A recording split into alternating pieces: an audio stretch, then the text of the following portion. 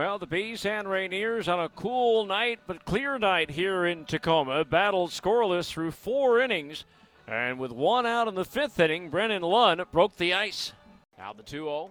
Lund lines one to left center field. Long run for Wilson. Still going back. It's gone. An opposite field home run for Brennan Lund. And the Bees take a 1-0 lead with their first run of the series. And the Bees took that 1-0 lead into the 6th inning with Brendan Davis leading off. Here's a swing and a long drive. Deep left field. It's up there. It's out there, and it's gone. Brendan Davis jumped on that first pitch of the inning from Ryan Weber and launched it way over the fence and left. His 7th home run as a Bee and his 29th home run overall this season. And now it's a 2-0 Bees lead.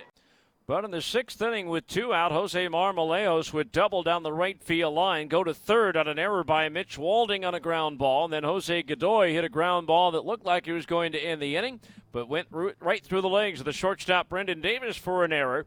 And that made it a 2-1 game as Marmolejos came home to score. And then in the 8th inning, Jansen Whitty reached on an infield single, moved to second on a wild pitch, advanced to third on a ground out. Jose Marmolejos walked to put runners at first and third for Brian O'Keefe. Petrichka's pitch to O'Keefe.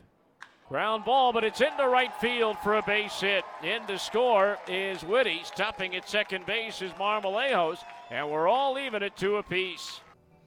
So a 2-2 ball game at that point. Jose Godoy followed with a single. But Marmolejos on the ball hit to right center field thought Brendan Lund would have a chance to catch it, so he held up.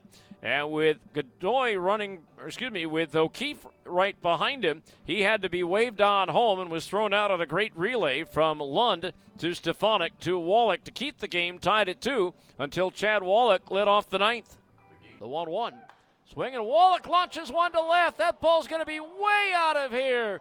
Over the patio in left field, Chad Wallach with his 15th homer of the year, and the Bees regain the lead at 3-2.